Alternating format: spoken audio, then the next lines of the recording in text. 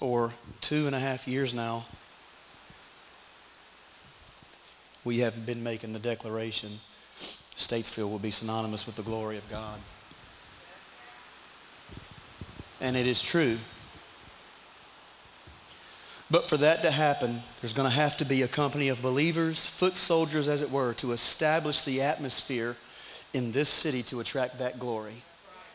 It's not just going to happen. And it won't happen just because we declare it.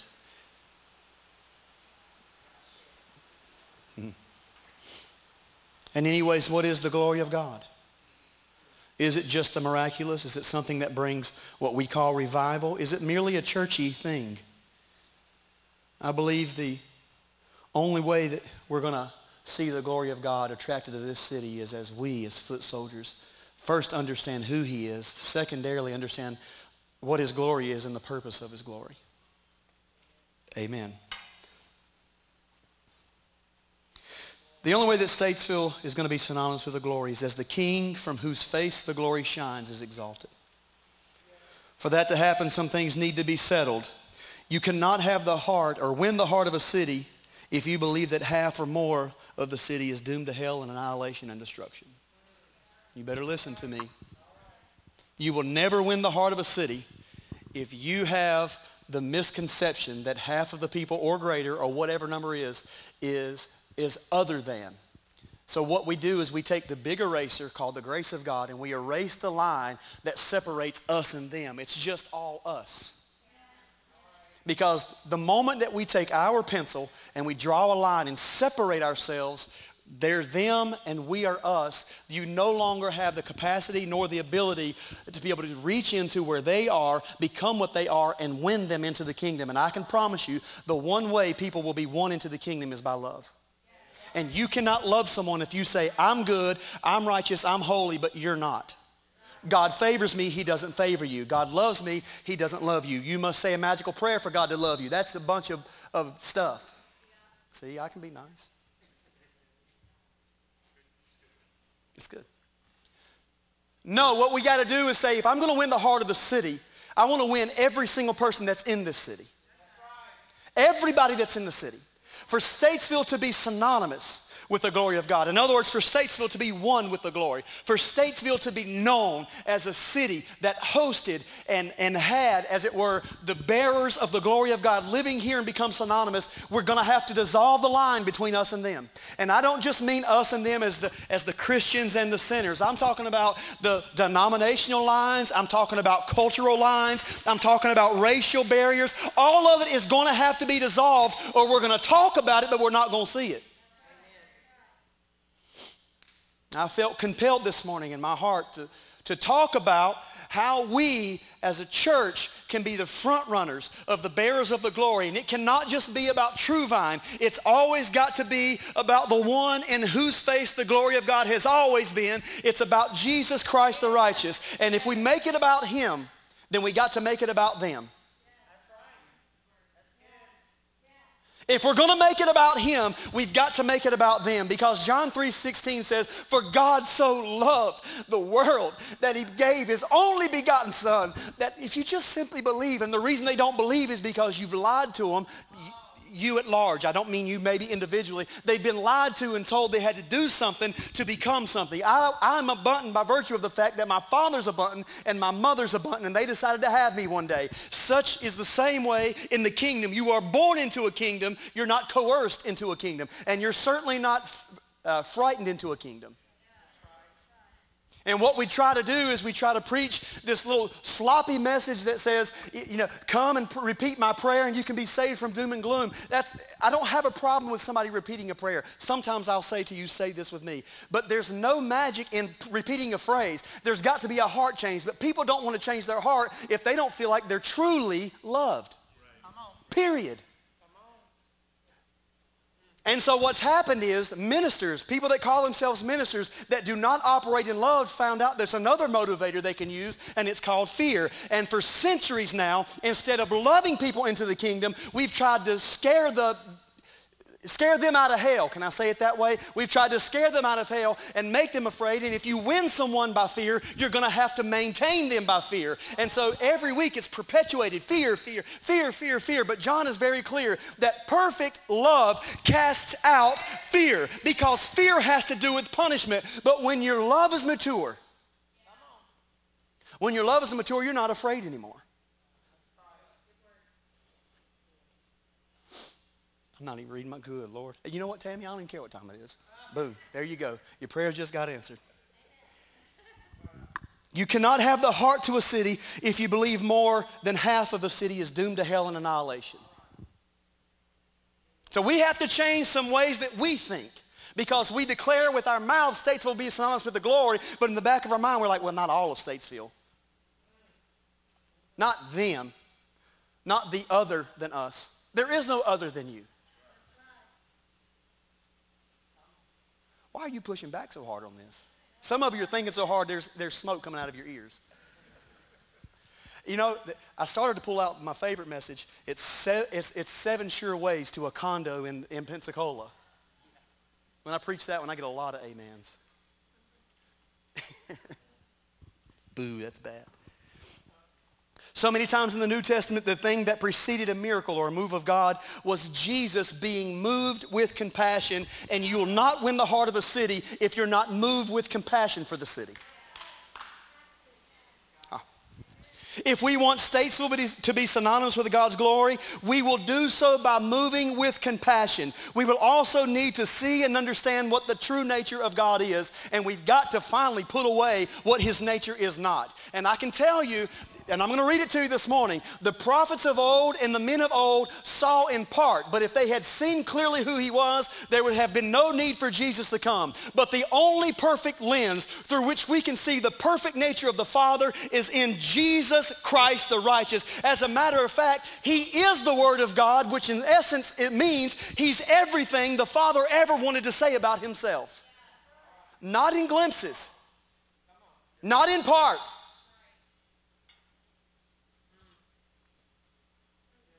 My dad was 6'3", 250 to 300 pounds. He got a lot heavier, and sometimes he was thinner. But if you look, I would share the story with you, but I don't want to. If you were to look through a hole and see my father, but only see just how tall he was, you'd say, oh, that's a tall, thin man. And you would be kind of partially right, because he is tall, but he's not thin. If you were to zoom in and you could only see the side of his face, you would say, well, Tony Bunton had white hair. But that's not true. He's partially true because his sideburns were white. But up here was chestnut brown. He had love to say, my chair. I don't know what it was, but his love for his hair was chestnut brown. And boy, he put his stuff in it. He's a Dapper Dan man. He don't want fop. So it's partially true, but the truth of it is he doesn't have gray hair. He had chestnut brown hair, and parts of it here and there were gray. In the same way, that's the way the Old Testament prophets saw him, and their experience with God was saying, this is the part of him that I've seen, but there was never the whole of him revealed until Jesus Christ came. Period. You cannot believe it, but I'm going to prove it to you because I'm going to read it straight from Hebrews in a minute.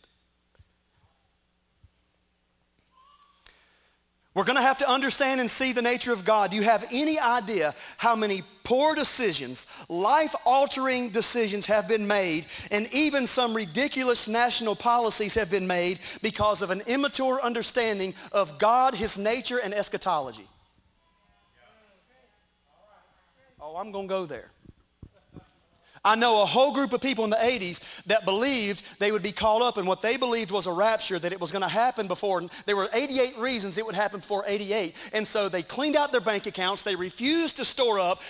And now they're in their 60s and 70s having to work a job because their eschatology and their view of God was so backwards and so wrong that they acted on what they had been told, and it had zero to do with who he truly is or was. When I said that was actually a book that was written, 88 reasons that Jesus will come back in 88. Well, the truth of it is Jesus did come in 88. Probably more than 88 million times. He's always coming. He came this morning. Talk about his second coming. I'm talking about his 258 billionth coming, because he always comes. He said wherever 2 or 3 would gather together in my name, I'm right there in the midst of them. He's always coming. And I'm not suggesting that he's not going to physically come one day, but if we're going to put everything good that's going to happen off until sometime tomorrow, then we're going to make a bunch of bad decisions about how we're going to win the heart of this city. As a matter of fact, we will never win the heart of the city. This is not an eschatological message. I'm not trying to preach. Eschatology is the study of end times, the study of last things. That's not what this is about. But some of our end times understanding is so immature and so skewed that we make really bad decisions about our future based on poor eschatology. And unless we can get that, well, how do we fix that? The first way to fix that is to fully understand the nature of the Father. Because if we can understand the nature of the Father, that he's not out to get us, he's not out to destroy, he's not bringing hellfire and brimstone, but he was not putting Jesus on the cross to punish him, but the Bible says God was in Christ Jesus reconciling the world unto himself. Everything that he did was to reconcile not him to the world. He did not need to be reconciled, but we needed to be reconciled back to him. He never left his first estate. He's been in the garden ever since day one. He's been calling. That's why he put a flaming sword so that we could see the way back to the tree of life as soon as we hear the truth. That's why Jesus said, you know the way to the Father, not the way to get to heaven. That's what we preach. We preach a message that says how you can die and go to heaven. But Jesus never preached about going to heaven. Jesus preached about the way back to the Father. He said, and they said, how do we know the way to the Father? He said, have I been with you so long? You don't know what he looks like? I am the way, I am the truth, and I am the life. Essentially what he was saying was, through me, you'll hear the truth that will undo the lie of the serpent, and I'm going to lead you right back to the tree of life. And the tree of life is simply perfect communion with the Father. You should have clapped your hands right there because that was a mouthful. When you hear it again, you chew on that for a while. It's going to change your life because you're going to find out, well, he's so much better than we've ever given him credit for. And not just to the good churchy people that praise and worship and do things on Sundays, but to the people that haven't so much as spoken his name in 16 years. He loves them just as much as he loves you. And that's why we can all have hope. His love is everlasting. His mercies are everlasting from age to age to age. Well, I got a lot to say. Just fasten your safety belts. We're going somewhere. Poor decisions made because of poor eschatology.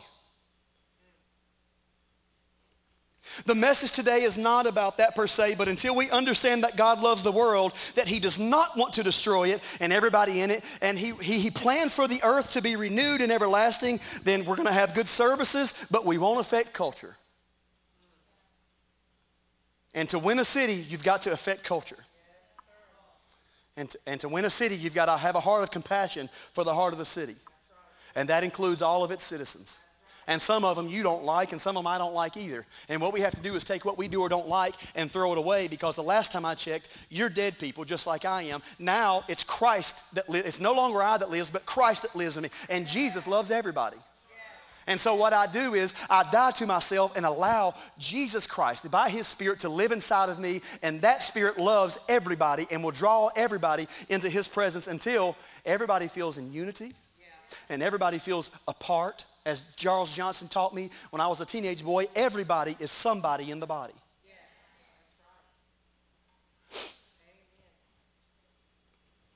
The message today is not about eschatology, but it has to be mentioned. We won't affect culture until his nature is seen. And to see his nature, we're going to have to see it in Jesus Christ. Because if we see it only in part, I can make an argument today based on Scripture. You hold up your Bible and say, this is the Word of God. This is the Word of God. Well, yes and no. Jesus is the Word of God. I believe that, now don't get mad at me, but I know people that will worship a Bible more than they worship the author. I put on Facebook a couple years ago, I would rather have a relation with the author than to be able to quote word for word his book, and I got hammered. Absolutely got hammered. What are you saying? I said, obviously if I love the author, I want to know what the author has to say. But I would rather know the heart of the Father, the heart of the author, than to take someone else's word that they wrote down and say, oh, this must be what he's like. I want to know not just what he does, but why he does. What is it that moves God? What is it that makes him click? Is it anger? Is he truly ticked off at the world? Is he really filling up his cup of wrath and he can't wait just to get back? Are we really, as the classic message said, sinners in the hands of an angry God, and every minute we're like a little baby smacking this big giant man who holds us over a furnace? Is that like him at all? Or instead, are we not sinners in the hands of an angry God, but have we become saints and children and sons and daughters in the hands of a loving God? Which one is it? I mean, you got to pick one or the other, because if it's going to be that one, you might be discluded. And I'm not trying to take shots at Jonathan Edwards, but he completely saw in part, because that in no way reveals. How many times did you see Jesus wanting to burn them up? You tell me. When the harlot came and was thrown at his feet, did he consign her to hell and jail and torment and punishment? Or did he look up and say, where are your accusers? And she said, Lord, I have none. He said, then neither do I accuse you. Now be free. Go and sin no more. When they brought a blind man that was 34 years blind, and the disciples say to him, why is this man blind? Is it because, they think just like church people. Is it because he sinned or his parents? And Jesus said, you missed the point altogether. That's what we think. Well, I mean, they're reaping what they sow. Bad things happen to them because they did bad things. And I believe in the law of sowing and reaping, but I also believe in the law of sonship. And I believe there are things that you inherit by sonship just because of who you are, and has nothing to do with what you do.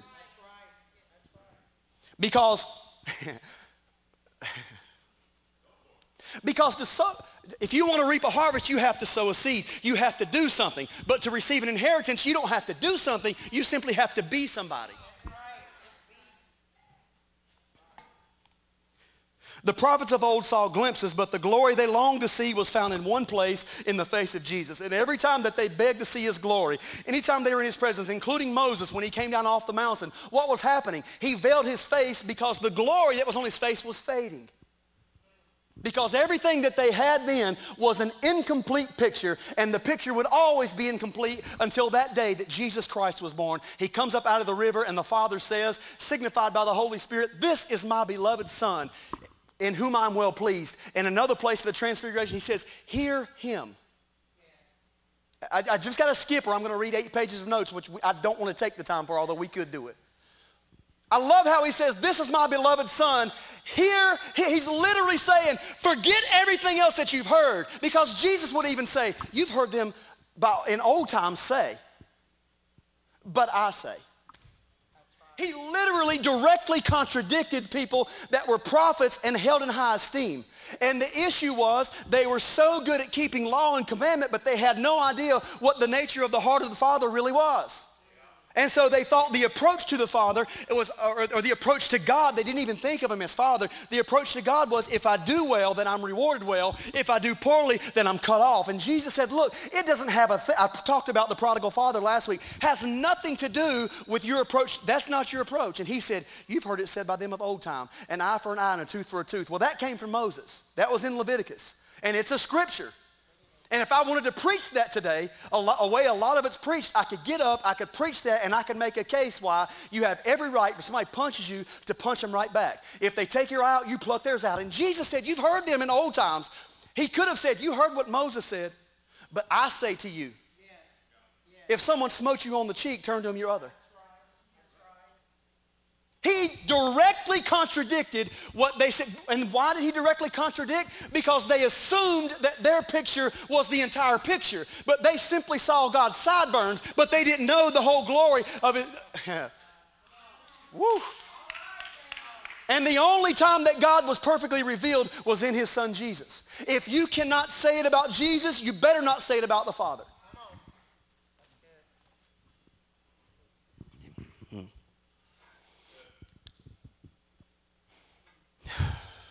2 Corinthians 3. I'm just going to read to you for the sake of time, starting in verse 7. But if the ministry of death in letters engraved on stones, we're talking about Moses. You got to understand this Moses was held in such high esteem. I mean, it was Abraham and it was Moses, the greatest prophet that they'd had in their history. This is the one who spoke to God, who received the commandments from God, who got the pattern from the heavenlies to build the tabernacle. I mean, this is Moses. But if the ministry of death, I love how it calls the old covenant the ministry of death. You could literally say that and people don't know their Bible well. They'll get mad at you for calling the old covenant ministry of death. And it's clearly right here in 2 Corinthians 3:7. If the ministry of death in letters engraved on stones came with glory, so that the sons of Israel could not look intently at the face of Moses because of the glory of his face, fading as it was.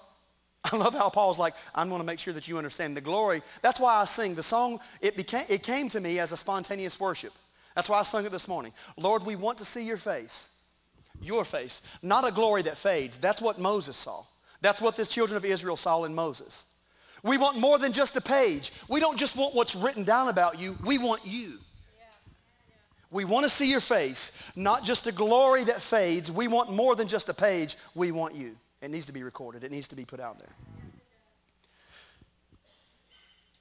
How will the ministry of the Spirit fail to be even more with glory? For if the ministry of condemnation has glory, much more does the ministry of righteousness abound in glory. For indeed, what had glory, in this case, has no glory, because of the glory that surpasses it. Literally it says, if you look at the glory of the old covenant in comparison to the glory of the new covenant, the old covenant can't even compare. The old understanding of who he was does not even compare. If it did a sufficient job of showing perfectly the heart of the Father, Jesus would not have had to come. It was made obsolete. That's exactly right. For if the ministry of condemnation has glory, much more does the ministry of righteousness abound in glory.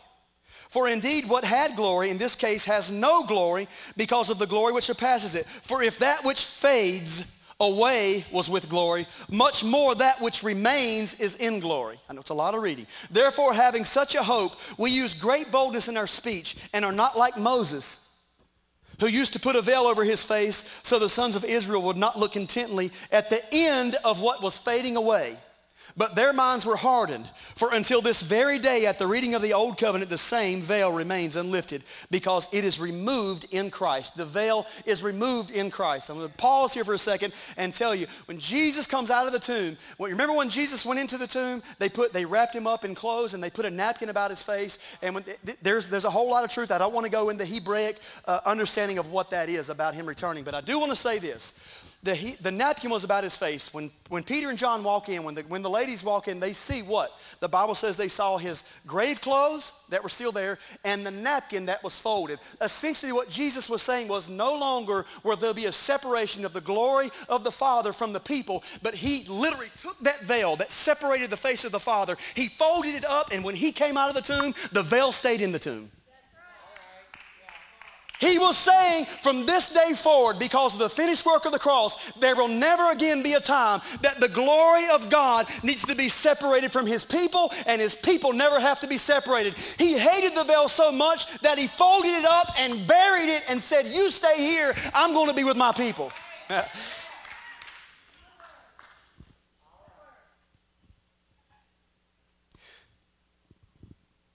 Now, but to this day, whenever Moses is read, a veil lies over their heart. But whenever a person turns to the Lord, the veil is taken away. Now the Lord is the Spirit, and where the Spirit of the Lord is, there is liberty. But we all with unveiled face, thank God, we all with unveiled face, beholding as in a mirror the glory of the Lord, are being transformed into the same image from glory to glory, just as from the Lord the Spirit. So what he's done is, as we see him as he truly is, we understand that old covenant glory of do's and don'ts and cosmic chalkboard where we do well, we get a check mark, and we do bad, we get an X mark. What we do is we've left that glory, we erase that altogether, step over into our identity as sons and daughters of God and say, I'll never be judged that way again. I'm going to be judged based on the finished work of the cross and what Jesus did on my behalf, period. I know I'm moving quickly. 2 Corinthians 4, New American Standard. Therefore, since we have this ministry, as we have received mercy, we do not lose heart, but we have renounced the things hidden because of shame, not walking in craftiness or adulterating the word of God, but by the manifestation of truth, condemning ourselves to every man's conscience in the sight of God. And even if our gospel is veiled, it is veiled to those who are perishing, in whose case the God of this world has blinded the minds of the unbelieving, so that they may not see the light of the gospel of the glory of Christ, who is the image of God. For we do not preach ourselves, but Christ Jesus is Lord, and ourselves as your bondservants for Jesus' sake. Listen to me. For God, who said, light shall shine out of darkness, is the one who has shone in our hearts to give light of the knowledge of the glory of God found in the face of Jesus Christ. The place that you're going to find the glory of God is the face of Jesus Christ. If you want Statesville synonymous with the glory of God, if you want Statesville to attract the glory of God, you're going to have to look in the face of Jesus. You're going to have to look into the face of Jesus, or the nature of Jesus, or the person of Jesus, and what was revealed in the person of Jesus, but the loving heart of a Father who had been hidden because of misconceptions and misunderstandings for millennia. Tackling a lot, I know. Excuse me. I want to read that. I like this. I'm going to read the same scripture, but I want to read it from the Message Bible. I just like to shine different lights. Remember, our message is not about ourselves. We're proclaiming Jesus Christ the Master. All we are is messengers, errand runners from Jesus for you. It started out when God said, light up the darkness, and our lives filled up with light as we saw and understood God in the face of Christ, all bright and beautiful. As we saw and understood God, who was the otherness of God, was erased forever when Jesus was manifested. You can only reveal and release what you have beheld. Listen to me. You want to release the glory of God in Statesville, you'll never release a glory that you've not first beheld. Until you see him as he is, not as you think he is. See, we're changed when we see him as he is, we become like him. And as he is very simple. I'm going to read it to you here in a minute. And when we see him as he is, the Bible says we become like him. Remember that? When the Lord shall appear, we should be like him, for we shall see him as he is. And what do they do with that scripture? The same thing they do with every scripture. Put it off until some glad morning. Some glad morning. Jesus splits the eastern sky, so he literally whips the cloud away. He steps out. We see him. Boom, now we're like him. And that is the way that they preach what that means, and could not be further from the truth. I'm not suggesting that I know it all, but what I am suggesting is it's not just his appearing one day that's going to make us like him. It's as we see him as he truly is that we begin to reveal the nature. Jesus saw the nature of the Father. He said, I don't do anything that I didn't see my Father do, and I say only the things I heard my Father say. He literally was on a mission to reveal the heart of the Father. You want Statesville to be synonymous with the glory? You better get on a mission to reveal the heart of the Father, and it is not to go after him and burn him up. Period. Whoever them is. Them is, them are. I don't think you can say them are. That sounds really bad. Is. Depends on what your definition of is. You know what Slick Willie said years ago? You can only reveal and release what you have beheld until you... Can I say that out loud? I don't even know what it means. You don't remember they used to call Bill Clinton and Al Gore Slick Willie and the Ozone Man? Oh, yeah. Laugh for a minute, I need some water. I can promise you, I'm not Republican or Democrat. I'm son of the King. I'm not suggesting you don't do your civic duty and vote. You should do that stuff. But I'm not falling on one side or the other. I'm right in line with what the kingdom says and what Jesus says. And if he says it, that's where I am, so, in case you were wondering. Until you see him as he is, you will not be able to reveal him, let alone release his spirit into your community. So what does God want for us? What does he look like? I literally said on social media, it came to me yesterday, and I put it up. Some people, I think, sort of took it as a joke, I guess because this is 2019. I said, Jesus was the Father's selfie. The Father wanted to take a selfie. He got at his phone, and he says, I want them to see me as I really am. So here's what I'm going to do. He turns on his camera. Boom. He takes a snapshot and he says, now I'm naming him Jesus. He's the Word made flesh. I'm going to send him into the earth. He's the Word made flesh. He's everything I've ever wanted to say about myself. He's going to reveal it. I wasn't trying to be cute, but to help our generation understand what an unseen God looks like. God looks like Jesus. Hebrews chapter 1. Here's the Passion Translation. I like it says the subtitle, this is theirs, Jesus, comma, the language of God. Love that. Throughout our history, God has spoken to our ancestors by his prophets in many ways. The King James says, in various times and in sundry places, God spoke to us by his servants, the prophets. But in these last days, that right there ought to really mess with some people's eschatology. Because Paul said 2,000 years ago, he was in the last days. Anyways, that's your free part.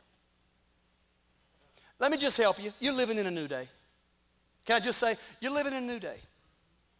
I don't want to mess with the end time stuff. Not trying to poke holes in your eschatology. But there's hope because you're living in a new day. It became a new day the very moment that Jesus was born again from the dead and was raised. He was crowned. He ascended. He was crowned. He was coronated. And guess what? He's seated. And all power has been given unto him both in heaven, in earth, and below the earth. You live in a new day. Thank you. You're welcome. I love you too. What's that? There's a new day. That's exactly right. She sang it too. Throughout our history, God has spoken to our ancestors by his prophets in many different ways. The revelation he gave them was only a fragment at a time, building one truth upon another. But to us, living in these last days, God now speaks to us openly in the language of his Son, the appointed heir of everything, for through him God created the panorama of all things and all time. What? I like this guy. But unto us living in these last days, God now speaks to us openly in the language of his dear Son. That's how he speaks. You want to hear what God has to say? You might want to listen to what Jesus says. You want to see how God treats people? You might want to look at the way that Jesus treated people. And the only people Jesus ever had an issue or problem with were religious hypocrites, and even those he had mercy for. But he did call them snakes and vipers. There's not a person that came to him with sin or mistake or failures that he's like, well, I don't know if I can help you. I'd like to be able to help you, but I'm not anointed for that today. The anointed one, that would be funny, wouldn't it? You should have caught me Sunday, man. I had an anointing to heal the sick. No, never said that. You never caught Jesus on an off day because he wasn't performing, he just is.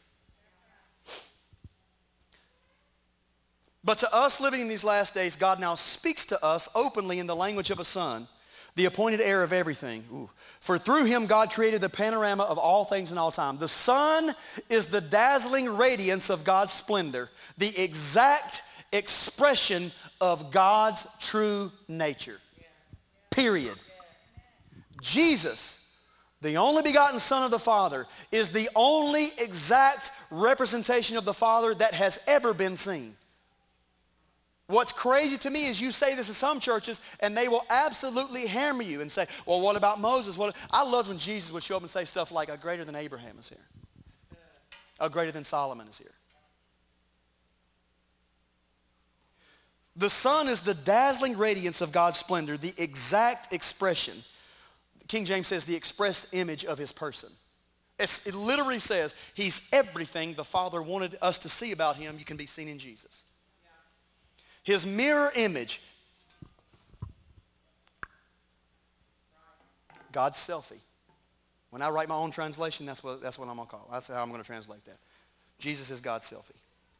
I'm not going to write my own translation. I am not that. I am not that extra. I know some people that are. I actually know people that have written their own translations of the Bible. People crazy.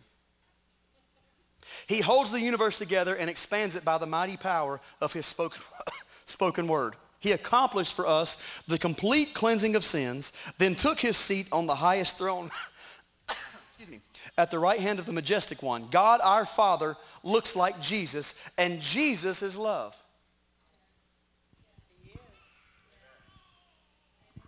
God our Father looks like Jesus, and Jesus is love, and was always moved with compassion. As a matter of fact, of all of the attributes you can give to God, there's only one word that you can perfectly define his nature with, and that word is love. So if love is his nature, then his nature is going to be perfectly seen if we find out what love is. Well, 1 Corinthians 13, everybody that's ever been to at least 3 weddings, you've heard it. You got a 1 in 3 chance of hearing this at a wedding. If I speak with human eloquence, 1 Corinthians 13, the Message, and angelic ecstasy, but don't love, I'm nothing but the creaking of a rusty gate. You're telling me if I can perform well and I can get the hair to stand on the back of your neck and I can get you to feel like you've had an anointed experience, yada, yada, yada, but I don't have love, I'm nothing more than a creaking gate. I know it's getting late, I'm sorry. If I speak God's word with power, revealing all his mysteries and making everything plain as day, have all the revelation, know it all. And if I have faith that says to a mountain, jump, and it jumps, but I don't love, I'm nothing. See, we've majored on what we should not, we've majored on those things. And instead of majoring on love, when you major on love, then you'll be moved with compassion, and those things are second nature.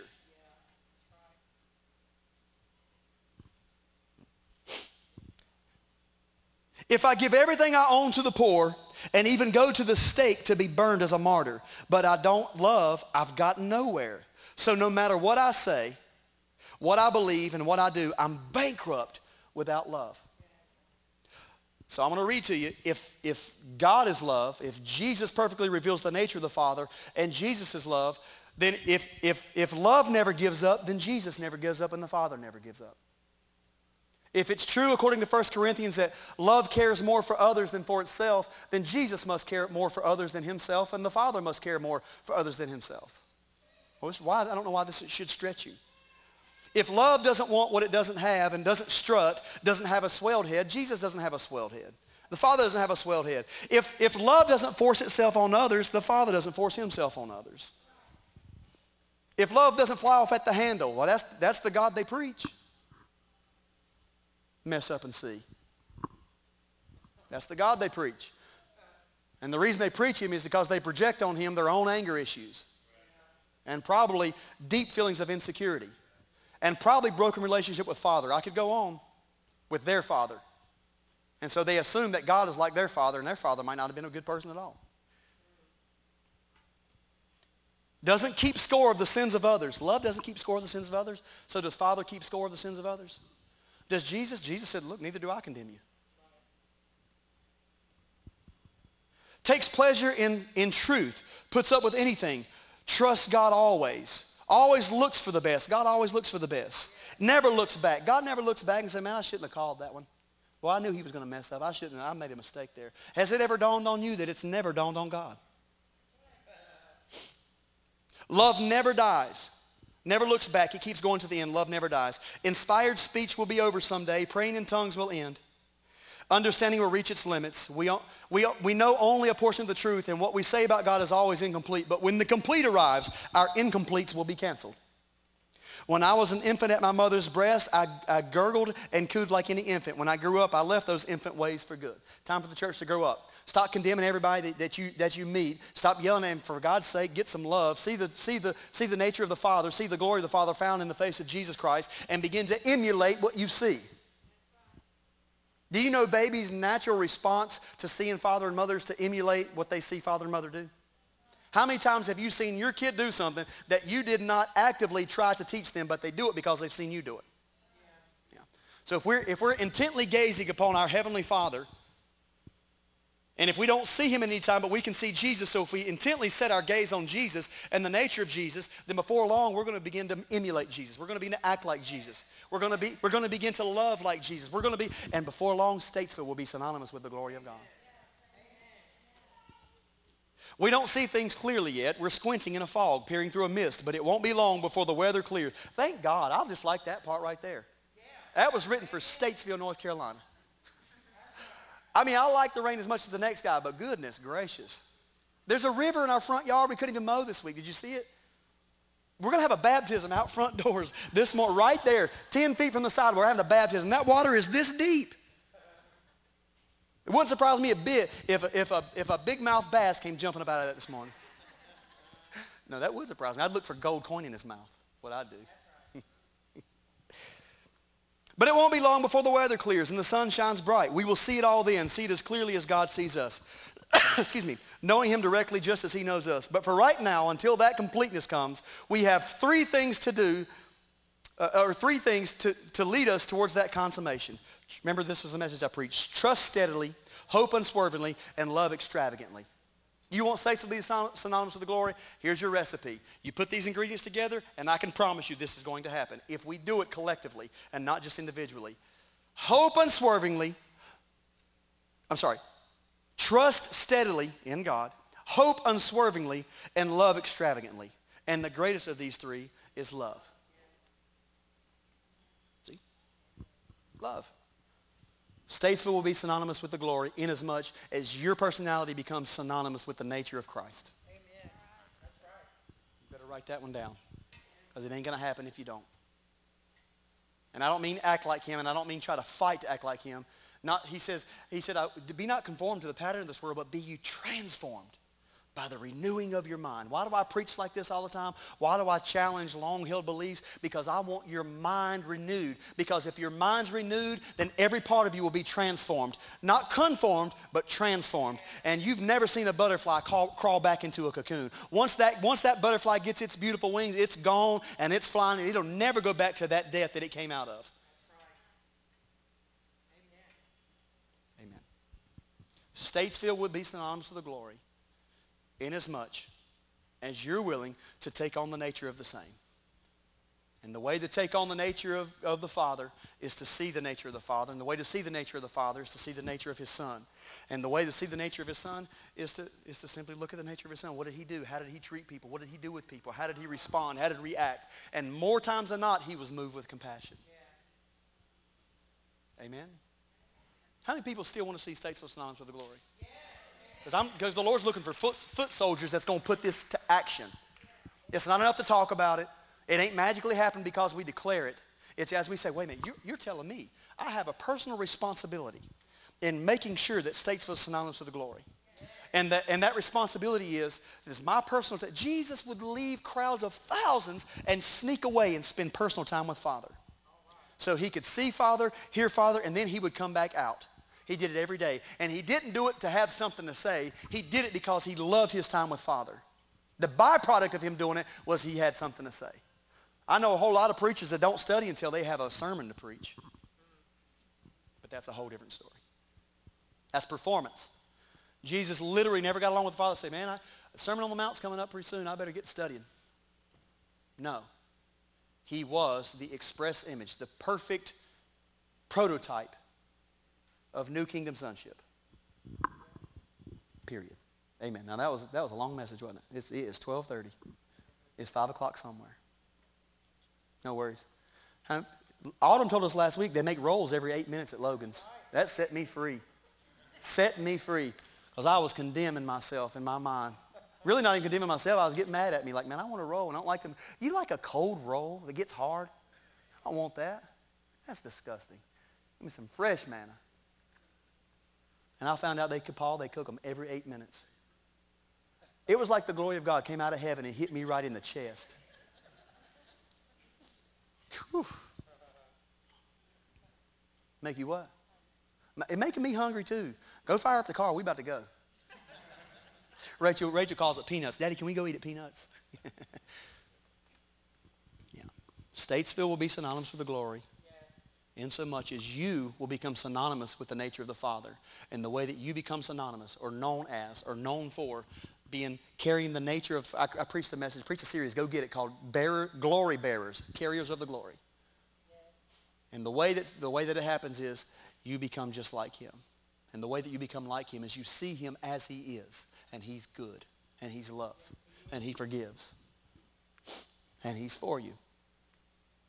He's probably hungry too. Are you hungry? So I'm hungry.